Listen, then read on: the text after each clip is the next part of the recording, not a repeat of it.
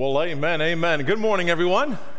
It's so great to see all of you here. And for those of you who are joining us online, if you're here for the very first time, I'm Ricky Ayala, the senior pastor of this congregation, and I pray that you have felt welcomed as well as we gather together to put our voices in one sound to worship our Lord and Savior, Jesus Christ. This past week on Wednesday and Thursday is known as one of the busiest travel days of the year. And so maybe you were flying or driving or riding to family and friends. If you did, I pray you had a great Thanksgiving. I know that I did. Now, there are times when in preparing for Thanksgiving, there may have been a list that you were writing things down on paper or on your mind of the things you needed to accomplish. For example, what are we going to cook? What items are going to be needed? What store is open for us to get the items? Does the car have gasoline in it? You know what? Is there a gasoline station that's least expensive? No. If you find one, let me know. Is the house clean? Is there enough chairs for everybody? Is there enough parking lot? I mean, the list can go on and on. But that was just only for Thanksgiving. But when we do, why do we do that? Why do we do those lists? And sometimes it's a hassle. Sometimes it's like, I forgot this or I forgot that. And why do we do that and go through all this? Is because we're preparing for who's coming. And so today I want to start a new sermon series that is titled The Christmas Checklist.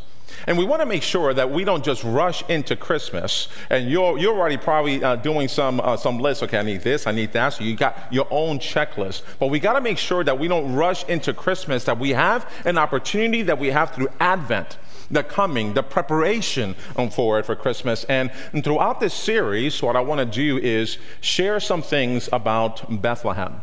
And I'm going to start today. In fact, I'm going to ask you to, if you have your Bibles or your devices, look up Luke chapter 2. Luke chapter 2. And as you're looking for it, I want to share with you, again, one of the things I want to do is share some stories of Bethlehem, and not just on Christmas Eve, but throughout this Advent season. And some of the excerpts I'm going to be using is from a book that's titled Because of Bethlehem by Max Lucado. Let's start off with the second chapter of Luke. I'm going to be reading verses 1 through 7. Now, the words will be in NLT version, so your Bible may be a different translation, but I pray you follow along. At that time, the Roman Emperor Augustus decreed that a census should be taken throughout the Roman Empire. This was the first census taken when Quirinius was governor of Syria. Now, all returned to their own ancestral towns to register for this census. And because Joseph was a descendant of King David, he had to go to Bethlehem in Judea, David's ancient home. He traveled there from the village of Nazareth in Galilee. He took with him Mary, to whom he was engaged, who was now expecting a child. And while they were there, the time came for her baby to be born. She gave birth to her firstborn son. She wrapped him snugly in strips of cloth and laid him in a manger because there was no lodging available for them. Now, let's take a look at what happens before Jesus' birth. The emperor orders a census. To comply with the law, Joseph must go on a long journey. And then not only was it for him, but also he took Mary, to whom he was engaged, and she was late in her pregnancy. The trip could not have been easy for both of them, but I think especially for Mary. Can you imagine the list that Joseph had to do to make sure that he had everything before that long journey? Because there was no cell phones, there was no, other modes of transportation that got from one place easier to another, and it wasn't easy to go from Nazareth to Galilee. And then when they got there, there was no room available for them to rest. And Mary gives birth to Jesus in a stable, and all these events leading up to the miraculous birth must have been a terrible hassle. Again, the things that they had to go through. Yet out of the hassle came hope. You don't have to look this up, but in Romans chapter 8, verse 28, It says, and we know that God causes everything to work together for the good of those who love God and are called according to his purpose for them. Out of all the trying and frustrating circumstances, God came into this world to save it from itself. He became human and lived here among us. Think about this. The King of Kings and the Lord of Lords lived among us in a world of barnyard animals, shepherds, and swaddling clothes. He went through adolescence. He dealt with hot weather and dusty roads and temptations. He experienced hatred, anger, the injustice, and death. In Bethlehem, his face became our face in human form. You know, there was a story by Max Lucado in his book, and he was mentioning about a medical missionary that was in Liberia in the early 20th century by the name of George Harley. And the villagers, while he was there, they would go to the clinic for medical treatment. But they would not go to the chapel for services. And then when George's youngest son passed away, one of the villagers saw him sobbing over his son's grave. And that old villager came and to others in the village, and he says, white man, he cries like one of us. And so nearly every villager that was there, they went as a group to go and see George and his wife. And the story that was mentioning that the following Sunday, the chapel was full to overflowing. The villagers, when they saw the missionary's tears, everything changed. When we see the face of God in a manger and Jesus as God in human form, everything changes. Please turn your Bibles to the book of Hebrews chapter 4, or your devices. And as you're looking for it, I want to share that because Jesus experienced what we experience, because he loves and understands us so well, we do not need to feel afraid or ashamed to go to him when we need his help. Again, it's Hebrews chapter 4, verse 15 and 16. Let's see here. I'm almost there.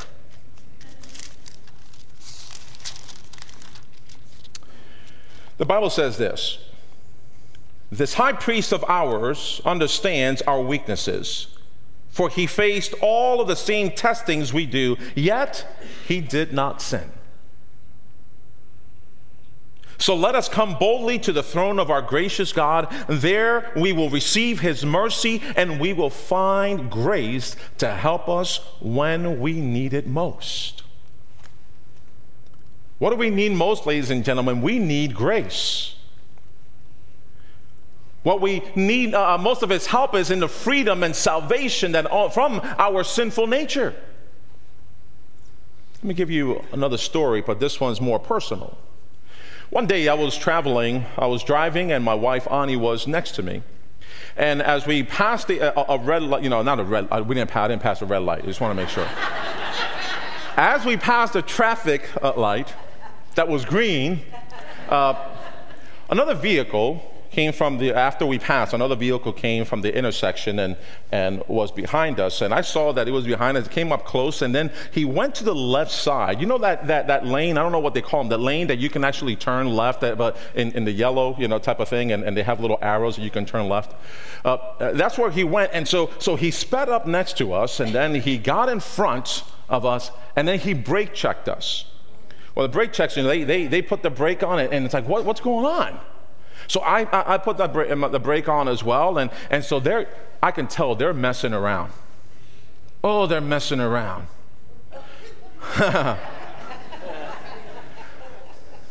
So I didn't do anything. Yeah, right. Okay, yeah, right.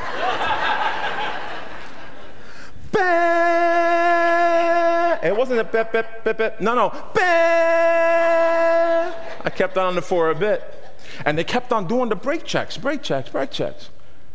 And then he sped off a little bit. I'm thinking, okay, I'm good. Yeah, right. I put the high beams on him. Put the high beams on him, and it came to a point that he had a red light. There was a few vehicles in front of him. He had a red light, and wouldn't you know it, I had to make a left turn, so I had that little space to go make a left turn, and I should have just kept on going. But I drove up, and I just stopped right next to him. I put the window down, and we're just going back and forth, arguing. And I'm happy with myself because I'm not swearing, okay? I'm being Christian. No, yeah, you know what I mean? We're just going back and forth, and I saw the green light, the little green arrow. So I take off, and it's only my lane is supposed to be taken off. And so when he comes out of nowhere from his lane and just gets in the side area, he almost hits the side of the cement, and then he kind of almost going to lose control of the vehicle in front of us. So I definitely put the brake on, and there was another vehicle that was coming in the opposite direction. And then whatever he did, he was able to gain control. You can see the vehicle is, he gained control, and he sped off. And you know what I said? I said, ooh, I wish you would have crashed. I know. At that very moment is when deep inside of me, and you got to keep in mind, I'm a pastor while I'm doing this. And deep inside, as soon as I said, oh, I wish you would have crashed, it was like deep inside, I was like, you wanted somebody to get hurt? And I just felt this, not because of my wife, I just felt this embarrassment. Like, look at me. I'm supposed to know better. But you know what it is that sinful nature. And I know nobody else goes through that, so I just want to let you know. But that punkish behavior we all are prone to because of that sinful nature. It's what allows us to go from like these simple slights to stupid arguments to even worse. And sin is selfish. Pleasing self, promoting self, and preserving self. It's all about self. We come by it naturally, and under the right circumstances, it will incite us to do the wrong things, even when we know, even when we're determined to do what's right. But God became one of us to save us, all of us, from this sinful nature.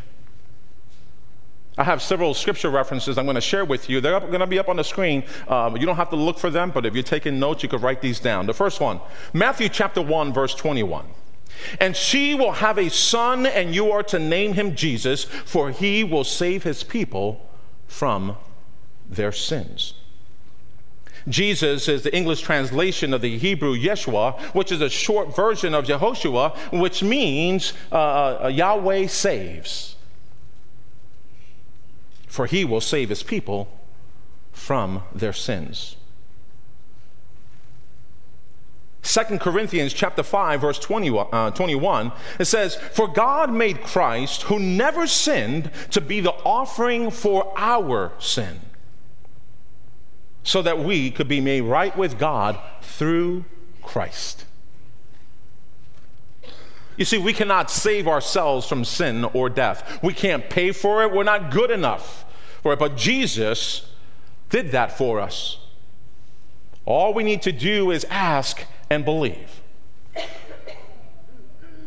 In Romans chapter 10, verse 9, the Bible says, if you openly declare that Jesus is Lord and believe in your heart that God raised him from the dead, you will be saved.